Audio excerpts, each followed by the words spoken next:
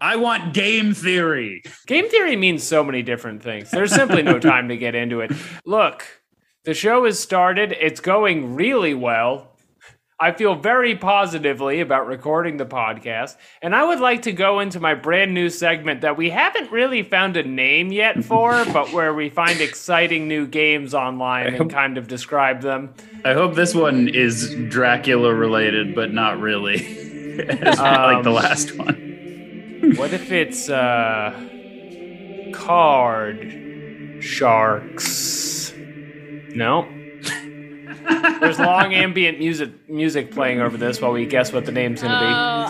Yeah, what if it's called Gamer Just the Shark Tank theme is playing in the background. It's like Gamergate. We're going to walk through the Gamergate. We're walking you through Well, that's not what the segment is, though. Oh, but it's like Shark Tank 4 Gamergate. Okay. Because I'm pitching you the card game. Sharks. Okay. So there's sharks in it. $20,000 to harass this woman on the internet. For 10% of my company, you're a bitch. I'll wait the first offer. But not from Damon. For $30,000, I know where you live. I'm Mr. Wonderful. Here's a picture of your mother's house. I sent a SWAT team. Card Shark Tank? We're getting Card Shark. Maybe the segment is Card Shark Tank. I feel really good about that.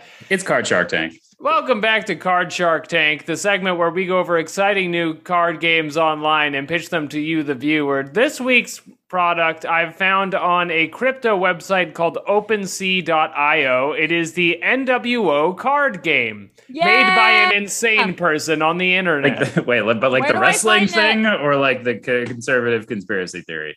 It is the New I see World Roger Order. Stone, so this probably is not a where did WCW thing. Where did you send this link to? It's in the Zoom chat. It's the second link, and this is a market.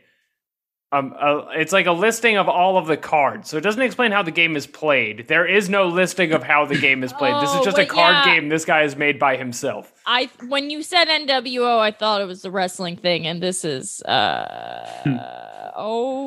I think what we're gonna do is go through some of these and then figure out card game. Venezuela 1 out of 333. Power 1. NWO 9, and it's a bunch of skeletons over Venezuela, and then in the text is like metal font. What we're going to do is we're going to figure out how the game is played by going through the cards. Are we ready? I just want to start. I think my favorite thing immediately, just first reaction here, is you have Syria with a golden bear in front of it, which makes it seem to me like Syria is supported by legendary professional golfer Jack Nicklaus, aka the Golden Bear, which that's just a fun thing. Like, he's a very old white man.